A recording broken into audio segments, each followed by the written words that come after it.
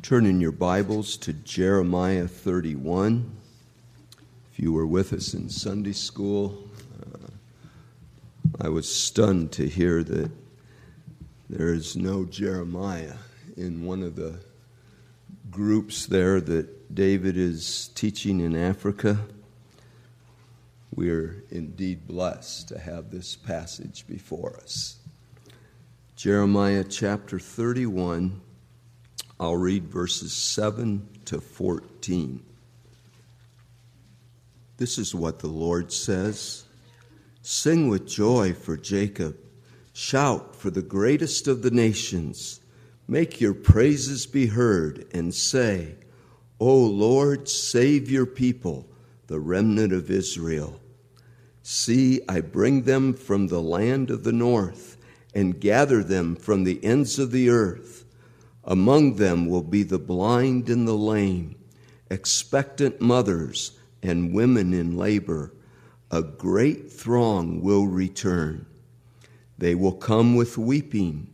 They will pray as I bring them back.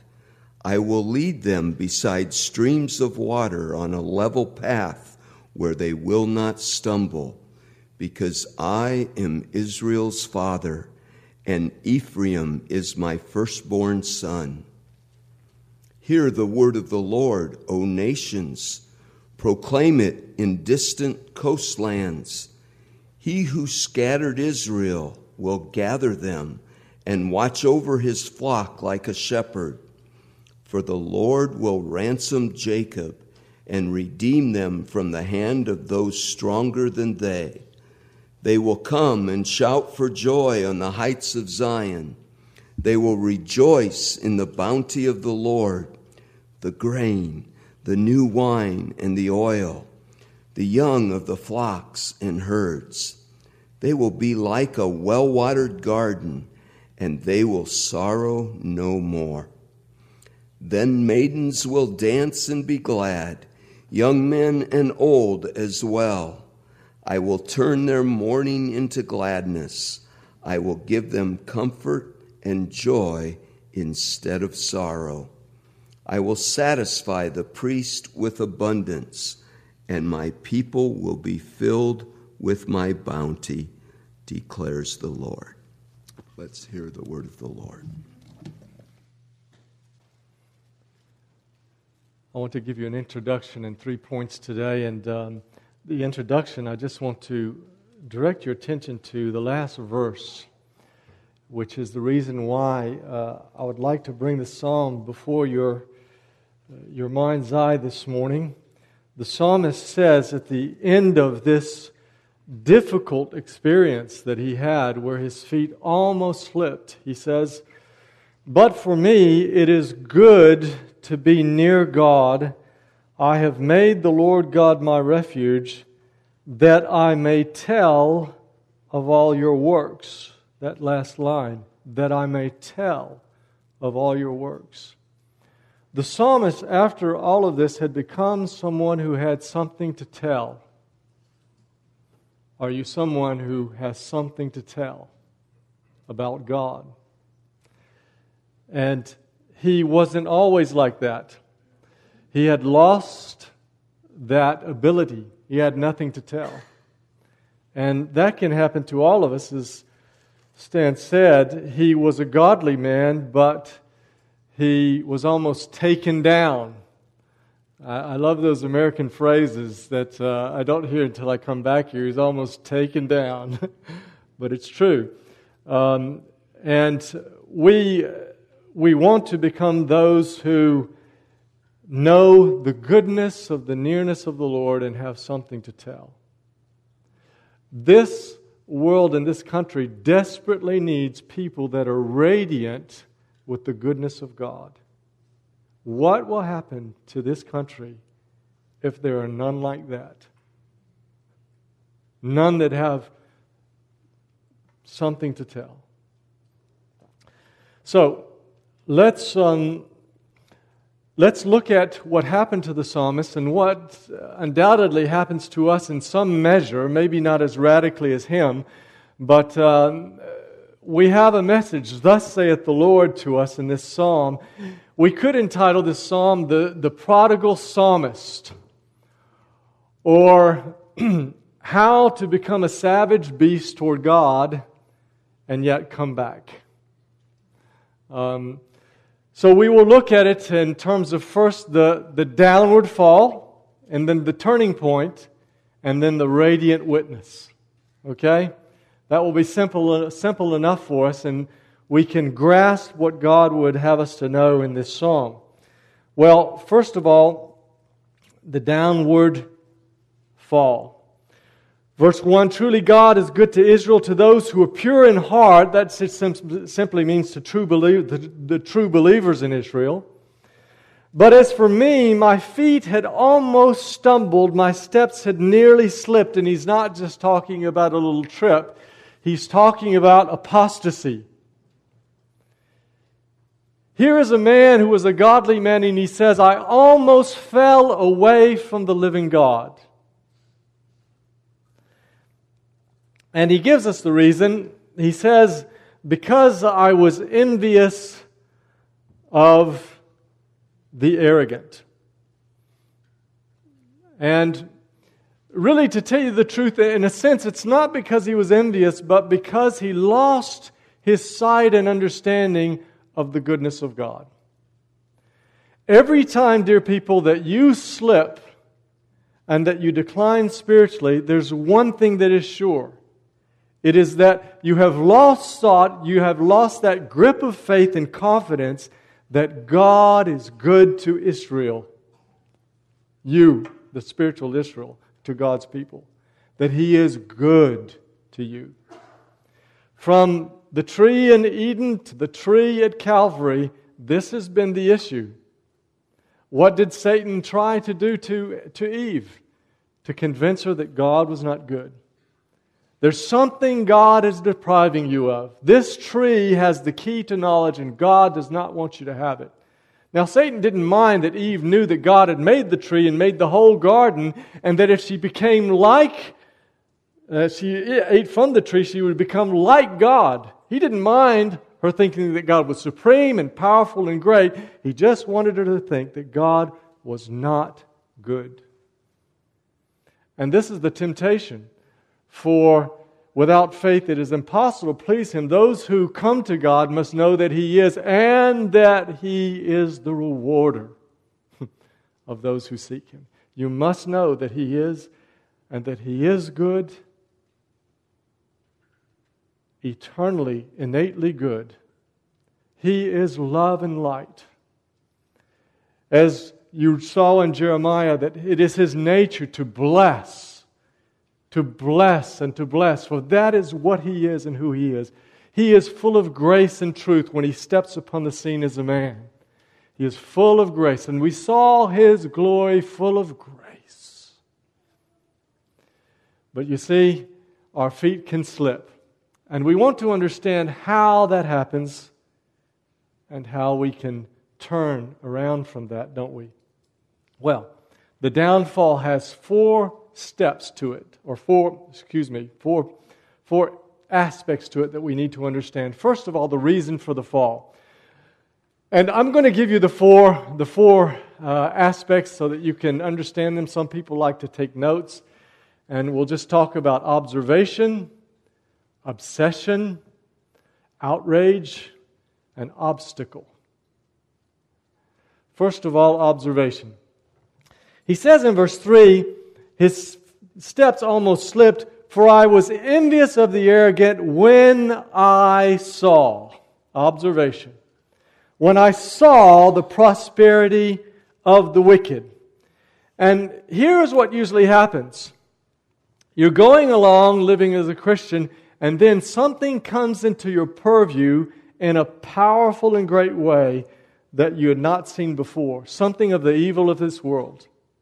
The COVID years maybe brought evil into our view. It's always been there. Remember, God had to destroy the world once, didn't He? Evil is not new in this world. Desperate evil is not new. But at some point, something happens. to you or around you when I saw. Now, for the psalmist, this was the wealthy, rich, we'll say the powerful and evil of his world. It wasn't just that they had more stuff than him. Okay? We're going to see that in this time, the rich were those who ruled. They controlled things. And he goes on to speak of how they oppressed, and how they kept down, and how they spoke against heaven, and how they took control. And in our country of France, and in this country, certainly we see the great are sometimes also the evil and the wicked, though God can also put godly people in power. But most often that is not the case. Anyway, there's this observation. But remember that if this is not your case, your feet can slip by seeing evil and fallenness in a different way. Maybe it's a health problem.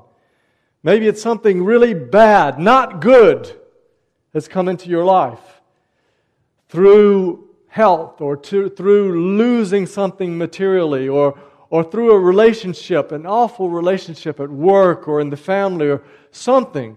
But the problem is that we come to the point of the psalmist and we start looking as he did at the evil, looking at them and seeing how they're prospering, and we say this, why, Lord, do you allow?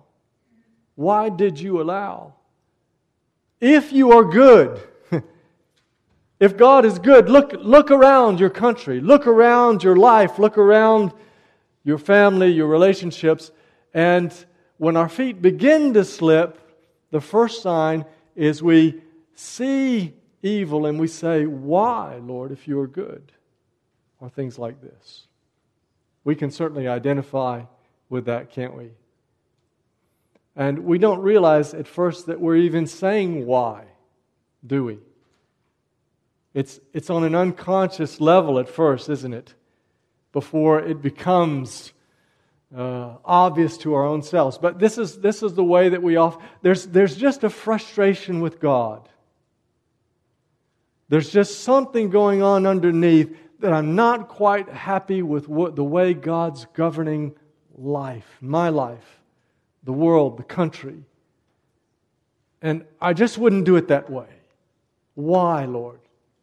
And that's the sign of our slipping foot. But if you want to understand it, we have to go from the observation to the obsession. Now, I want you to notice something. The next thing that the psalmist does is he describes what he saw about the wicked, what he observed, what he analyzed. And he's not speaking from where he's at now. Okay, he's come back from that position, and he sees them differently now. In fact, in verse 18, once he's turned around, he says, you set them in slippery places, you make them fall to ruin. But he wasn't always seeing that. Now he's going to tell us what he saw when he was slipping and sliding. Because the second step of spiritual decline is usually obsession with evil. Obsession with something that's not good and that's wrong in our world. Now look at it. And I just want you to note that in these verses, in the very first part of the psalm, from verse 3 or 4 on down to maybe about verse 15, God is not mentioned, except in one verse, and that's to describe what other people are saying about God. Whereas in the last part of the psalm, when he turns around, in the last 10 verses of the psalm, God is mentioned 17 times. 17 times. So here is the man with the slipping foot, and when we begin to concentrate on the evil of the world, one thing is sure, you are not concentrating on the goodness of God. It's slipping from your eye, from your view. You're not seeing something that's true and marvelous, but you don't see it anymore. Now notice how obsessed he becomes. He says, for I was ignorant of the arrogant when I saw the prosperity of the wicked. I'm reading from the ESV. For they have no pangs until death. Their bodies are fat and sleek. He knows about their bodies. They're not in trouble as others are. They're not stricken like the rest of mankind. He knows their vices. He says their pride is their necklace, and violence covers them as a garment. Their eyes swell out through fatness, and their hearts overflow with follies. They scoff. He knows about their conversation. They scoff and speak with malice loftily. They threaten oppression. They set their mouths against heaven. He knows about their ungodliness, their impiety, and their tongue struts through the earth, and He knows how people react to them. You know, when anyone is very sure of himself, what do people do? They follow them. And so it says here in verse 9, they set their mouths against the heavens, or perhaps in another verse, they lay hold of heaven. But there's an arrogance here, whatever it means. And he says, therefore, His people turn back to them and find no fault in them. They're so sure of themselves. And that's what's happening in our country today. But the thing I want you to notice is that the psalmist has become an expert in the wicked. He's obsessed with them. He's gone on the social media. He's gone on the best sources of information, and he knows everything they're doing. He spent hours on the internet checking into what they're really doing. And he knows it all. And he never thinks about God and His goodness anymore. He's just obsessed with the wicked rich of the world. Have you ever seen anyone do that? I have seen Christians in the last few years more than ever falling into this precise trap. And I've seen them lose their joy as they're more and more looking at the evil of the world and less at the wonderful goodness of the God who has saved us, who has come and redeemed our souls and is taking us to glory. And they've lost their joy and they have nothing to tell. Isn't that amazing? How up to date the Scriptures are and speak right into our situation. Well, this was his problem, and it was very painful. So we have the observation, we have the obsession, and then we have the outrage. Unfortunately, it doesn't stop there. It gets worse. Now he's in outrage. He complains. He complains about the character of the believer's life, what it's like to be a believer. So read with me. In verse 13, he says, all in vain have I kept my heart clean. We would say he's saying that the Christian life, if I can put it that way, is a vain life. Why did I believe all that stuff? It leads to nothing. There's no reason for it. He says, all in vain have I kept my heart clean and washed my hands in innocence, for all day long I have been stricken. And when we get into this outrage, we always exaggerate. All day long? Come on. All day long? But we always exaggerate. But anyway, he says, all day long I have been stricken, and my version says, and rebuked every morning. Other versions say punished, but the idea is the divine chastisement of believers. He's saying, the wicked have got it easy. They don't have to keep any rules. They're not under fatherly chastisement. And look at me. Look at the form of my Christian life. Every day I have to deal with my sin.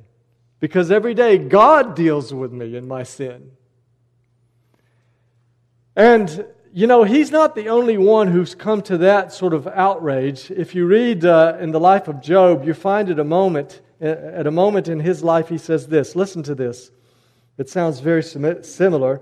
He says, he's talking to God, and he says, what is man that you make so much of him, and that you set your heart on him, visit him every morning, and test him every moment? You see the exaggeration there?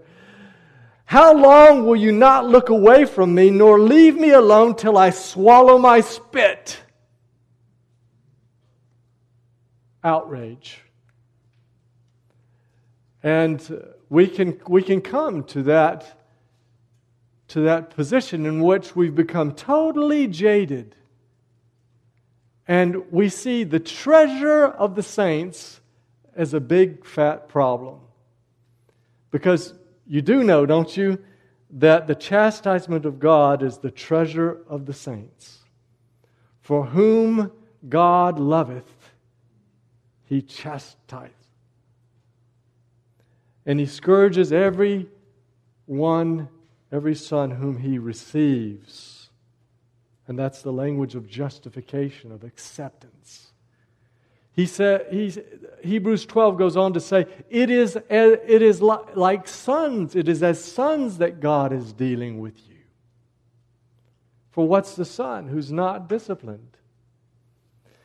You know, in the book of Revelation, we see these 7 churches, and they're about to go through this incredible catastrophe in the first century. And God, how does He save them from just falling apart during it? If you read those 7 letters, He says time and time again, this is good, you're doing this good, but I have this against you. He's chastising them. Why?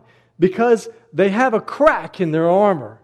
And when this catastrophe comes, if that crack is not fixed, it's going to open up for a floodgate of evil.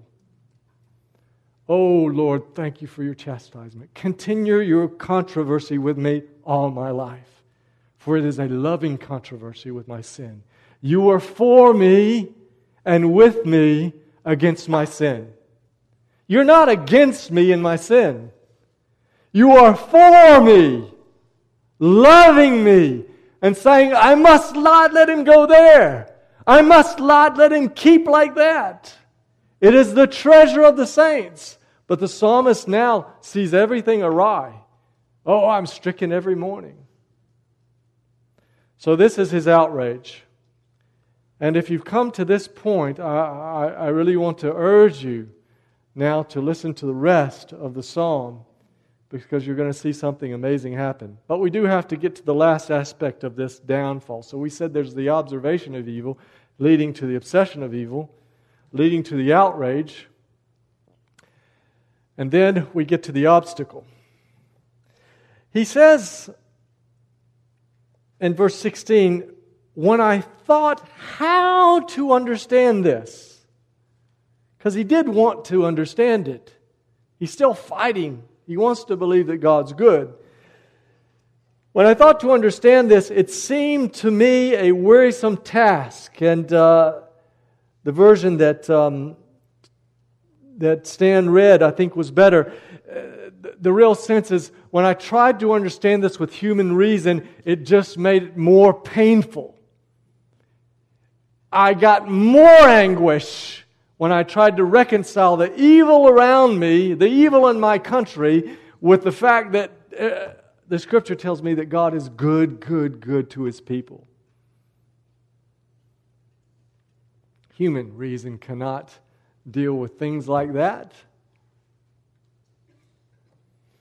So often when we're in a spiritual downslide, we come to a wall. We come to an impasse. And I've seen people in the pastoral ministry, I've seen people who are backsliding just hit a wall. And they're miserable. They're miserable because they've gone through all these stages, and their minds have been fixed on the wrong things, on what's not right in their world, and they become outraged at the form of the Christian life. They don't see the love. This is the love of God that's trying to deal with them and bless them. And so then they just come to this wall, this obstacle. They can't make sense of anything. So that's the downfall. Now we need to see how in the world did he make a turn around from that. And the turning point we can see in 3 parts. The first part is very interesting.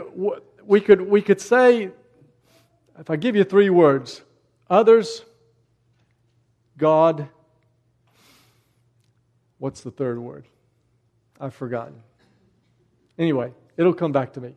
We'll start with the first word, others. The funny thing is that sometimes when we're spiritually backsliding, the first thing that pulls us out of it is we realize all of a sudden what our behavior is doing to those around us. Notice how he says this. He says in verse 15, if I had said, I will speak thus, I'll tell them all my outrage and all my thoughts, I would have betrayed the generation of your children. So he comes to this place where he suddenly realizes, if I actually say what's inside me right now, if I let outside of me my whole outlook and attitude and what I've become right now and how I think about God and His ways, I will just betray the people of God. And he realizes, oh. And sometimes that is a first step back because it breaks that selfishness in us where we're only thinking about ourselves. Oh, I don't like the wicked, and oh, I'm envious, and oh, I would like, and oh, I. And finally he thought about somebody else. For the first time, there's a mention of somebody else, the children of the generation of your children. And so now he's making a turning point. And it's good. Perhaps you need to realize, you're sitting there and you need to realize, what has my life become? What am I doing to those around me who need a radiant witness? I need to be a radiant witness to them. Well, so he wakes up, he begins to wake up by thinking of others. And then he goes into the sanctuary. Others, God. He goes into the sanctuary of God. He says here in, let me find it again. Verse 17. Seemed to me a wearisome task until I went into the sanctuary of God, and then I discerned their need. Notice that he says, until he went into the sanctuary, don't think he wasn't going to the temple for all these months when he was downsliding. He was there physically. But he means this time I really went into the sanctuary of God. I came to the end of myself. I begin to see what my life is doing to others. And I said to myself, this time, this Sabbath, when I come into the sanctuary of God, I better come in as a worshiper. And you know what that means? That means I'm coming in and I'm finally saying, I am not God. I've been acting like I'm God and I'm the one to judge how things should be done in the world and in my country.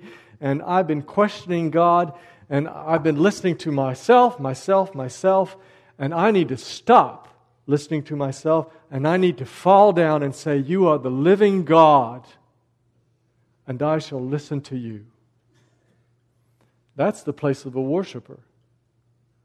I will come back to you and I will look upon your face and I will say, oh Lord, show me what I need to know, for I am but a man.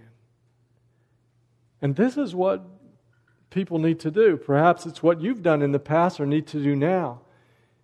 To come back into the sanctuary of God and whatever your problem is, whatever is making you frustrated and upset and losing a grip on the goodness of God, you need to let it go and you need to come back and say, I am but a man. I fall upon my face in repentance and I come into the sanctuary, into the very presence of God to worship and say, what will He then say? And the funny thing is that when we do that, the most surprising thing is said to our souls. God says something we weren't expecting at all. And it solves everything. And that's exactly what happened to him. Look at what he says. And this is the third word that I forgot a moment ago. We read in verse 17, until I went into the sanctuary of God, and then I discerned their end, or I'll put it this way, then I discerned their final end. So I would say, others, God, glasses. Because now he's going to change glasses. Until now, he's been looking at the evil in his world with what glasses on? What were his glasses? The glasses of worldliness. Do you know what worldliness is? Worldliness means that I live as if the here and the now is what really counts. All is what really matters. He's looking at the evil and they're so at ease here and now. They've got everything here and now. That was his problem. God can't be good because He's not doing such and such here and now. There is an eclipse of heaven in the church in America. An eclipse of heaven. And often, even in evangelical circles, it's the Christian life here and now. What's God doing for us here and now? What are the blessings here and now? But He comes to see that this is the only measuring stick, dear people, the only measuring stick to understand the goodness of God is wait until the end of the story. For we are in a fallen, evil, vain world. And it is our doing. And the goodness of God will be fully revealed at the end. But notice what he says. I discern their final end. Truly you set them in slippery places. You make them fall to ruin. What a change of outlook. I just find it amazing. I don't find anyone else in the Psalms that's been so transformed from one point to another. He was so envious, and now he says, I had it all wrong. I was completely wrong about the whole show in my country. It's not what I thought was happening. Actually, this place of power and riches where they can oppress, it's the most slippery place that could be on the face of the earth, spiritually. Put an unregenerate man in the place of riches and power, and you put him 1 foot from hell. You put him 1 foot from hell. Because there is no reason for him to seek farther than what he has here and now. It is such a dangerous place. God can put a godly person in that sort of place, but He gives him special grace. But He says, you've put them in slippery places, you make them fall to ruin, how they are destroyed in a moment. Swept away utterly by terrors, like a dream when one awakes. So Lord, when you rouse yourself, you despise them as phantoms. And so we see a complete, how could you envy them now? You see, nothing has changed. Nothing has changed in the wicked of his country. But he's changed. His outlook is completely different, and he sees that he had it all wrong. It's amazing, isn't it? And that's the great hope for any Christian who backslides, is God in His great grace can do exactly what He did for the psalmist. And He can turn your outlook to the truth and to the light. And you go, how did I ever think like I was thinking then? Well, now the radiant witness. The first thing we notice about him is when he's come back to the truth and to the Lord, well, he's full of talk about the Lord now. You're going to see it in the verses that we see. But the first thing is he sees himself right. He sees his former outlook right. Notice in verse 21, he says, when my soul was embittered, when I was pricked in heart, I was brutish and ignorant. Oh, Mr. Expert in the wicked, who knew everything about them, who looked on all the social media, he says, I was actually completely ignorant. Because with all those facts, which were true, I was seeing everything in the wrong perspective about them. Everything. I was seeing me in the wrong perspective and God in the wrong perspective. I was like a brute beast. I was like a savage beast to the Lord God. Wow, that is an amazing way to talk about yourself, isn't it? Before it was, is God really good? And now he realized, no, the problem was, I was not good. I was not good. The second thing is that he sees himself in a totally different light as one blessed by the goodness of God. Now, I want to finish by just having you notice these three aspects of the goodness of God, which just sort of overwhelm him now. Notice how he describes himself now. He describes himself as graced and guided and one day to be glorified. Here we are. He says in verse 22, I was brutish and ignorant. I was like a beast toward you. Nevertheless, I am continually with you. That's no exaggeration. You hold my right hand. In the French version, we have a better translation. You hold my right hand. Just seems like we're holding hands. But actually, in the French version, it says, Tu m'as saisi par la main droite. So you understand? I woke you up at least. It says, you have seized my right hand. You have laid hold on me. He says, even though I was a savage beast, because you've already laid hold upon my right hand, I was still with you even through that time when I was declining. You were with me. I was with you.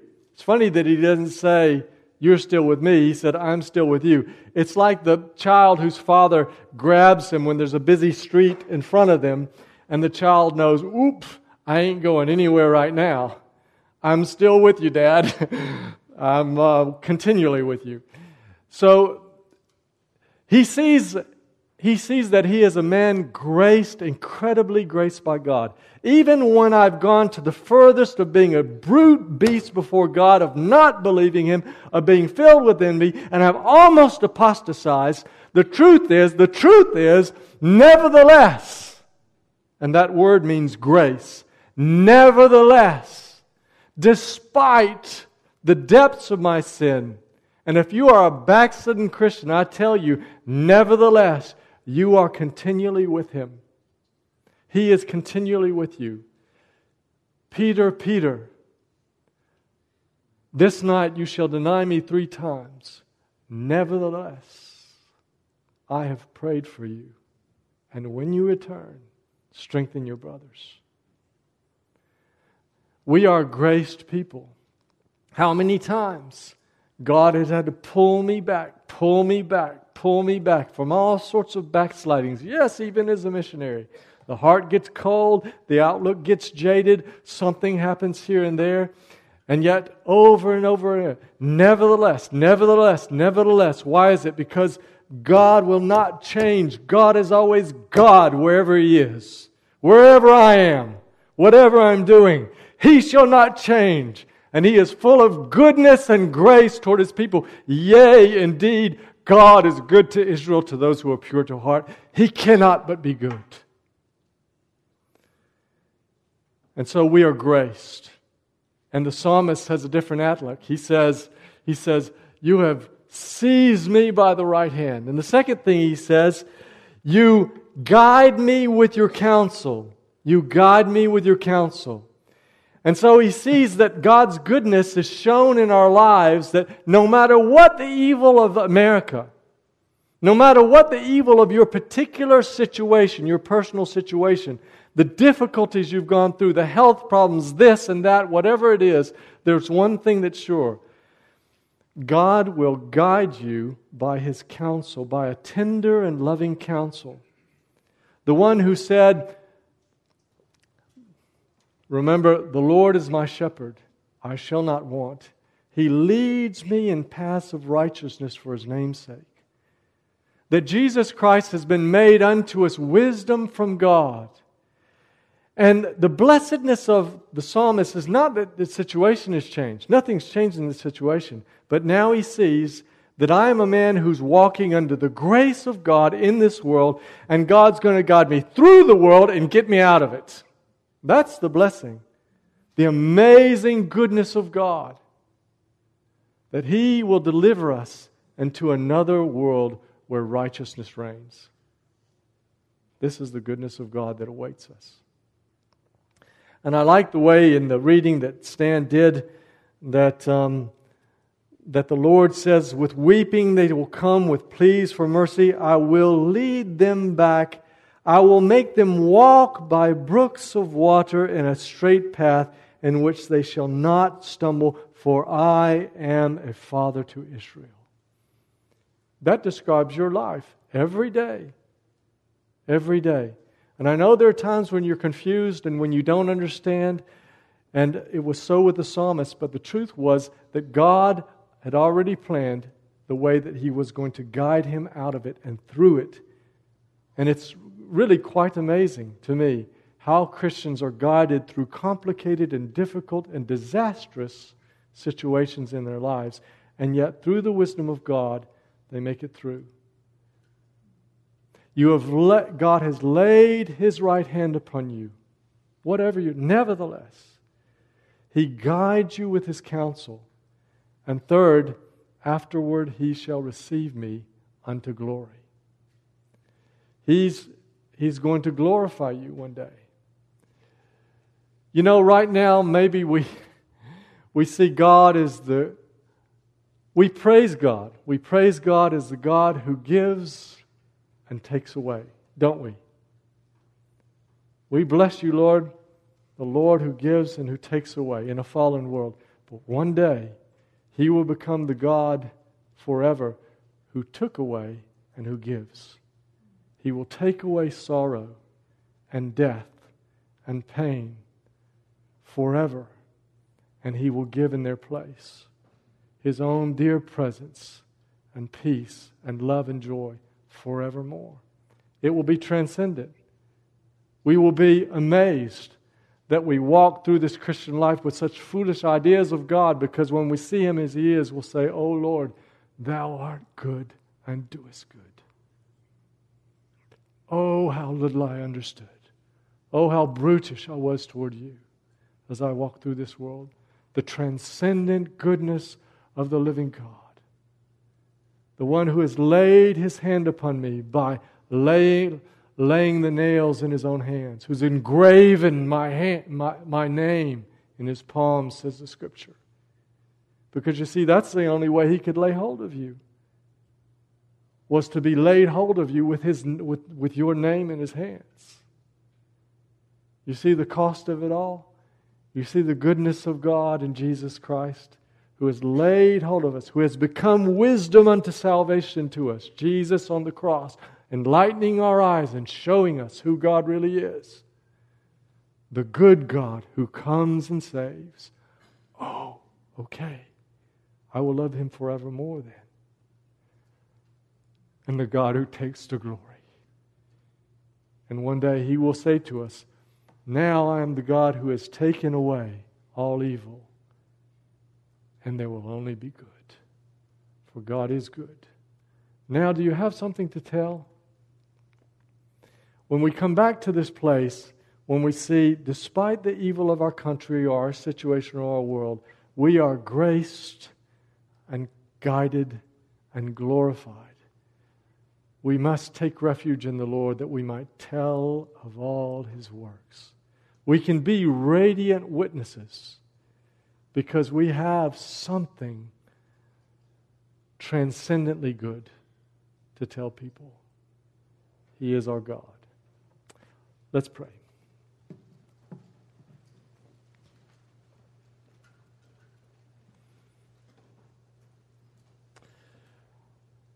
But as for us, O God, it is good for us to be near You.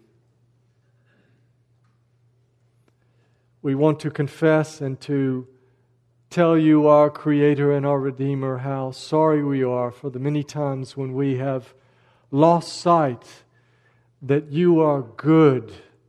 You are the God of abundant blessing and mercy and kindness and tenderness. That this is Your very divine nature, that You cannot but be the God of blessing and redemption and salvation, who forgives iniquity and transgression and sin. You made all Your goodness pass before Moses, and at Calvary, oh, You made all Your goodness pass before us. Forgive us then, Lord, for losing sight of Your goodness. And we pray that You would help us to be a people who passes through an evil world with wicked in it, knowing that we are graced, laid hold of, guided by Your counsel, and glorified by You one day. Give us something to tell to those who so desperately need to know that you are good. Help us then, Lord. And if there are those whose feet are slipping even now, we pray especially for them, Lord. Turn them once again to thy goodness. In Jesus' name, amen.